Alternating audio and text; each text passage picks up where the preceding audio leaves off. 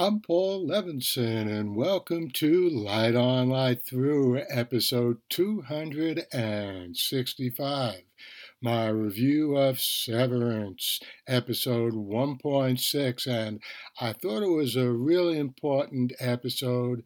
At the same time, taking stock, breaking out of some of our assumptions and previous knowledge of the characters on the show. In fact, a wide range of our central characters in this episode move forward in their development, and therefore our knowledge of them increased as well. So let's see. Mark gets sent to the hateful break room by Harmony, but he gets even more rebellious. He leads his three severed compatriots to Bert's optics and design division, which seems like a supermarket in comparison to Mark's tiny four-person operation.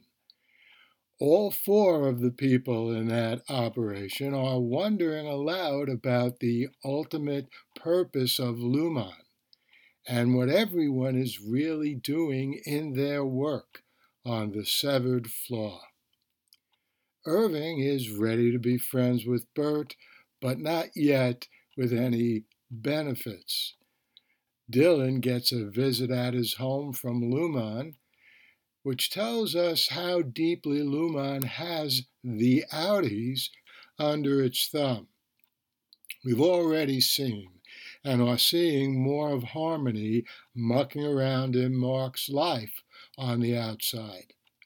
It would be interesting to learn about how Harmony came to be next door to Mark on the outside. You may recall she's his neighbor, and what role that played in Mark going in for the severance. We may have seen something about that a little earlier on in the series, I'm not sure. I'd like to see some more, though. Back to Dylan. You may recall I said last week that Dylan's rebelliousness as an innie might well be a cover for his being a Lumon plant in the innies. But that annoying, to say the least, visit in the middle of the night, well, that pretty much disproves that theory of mine. Yet there's much more story to Lumon and its agents in the outside world. We're beginning to get an inkling of that with the politician, the husband of the woman Mark's sister meets in the birthing cabins, and the news story that he supported the implementation of severance at Lumon. This means that there was public debate about that major, astonishing move. We need to know more about the people who opposed it. Where are they and what are they doing now? Petey's story could provide more information and insight into Lumon on the outside. The company is obviously not too happy about reintegration working. Did they kill Petey, or did he die because of all the ill effects from the reintegration? Well, the budding relationship between Mark and Petey's daughter could be an avenue to some answers. And I'll be back here next week with a review of the answers and questions we wind up with in the next episode of this really unique and fascinating series.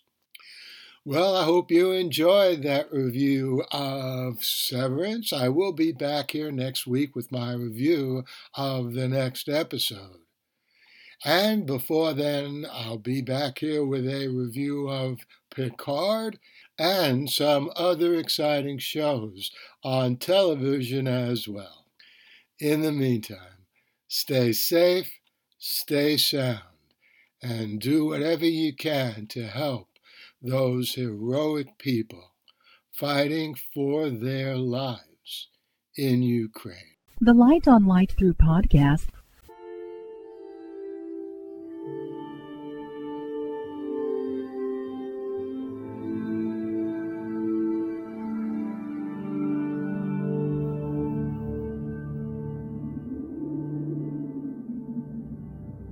Athens, 2042 AD. She ripped the paper in half, then ripped the halves, then ripped what was left again into bits and pieces of history that could have been.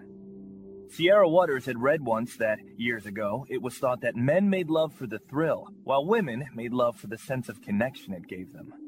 Curled Up with a Good Book says, Sierra Waters is sexy as hell. You can find out more about The Plot to Save Socrates by Paul Levinson at theplottosavesocrates.com.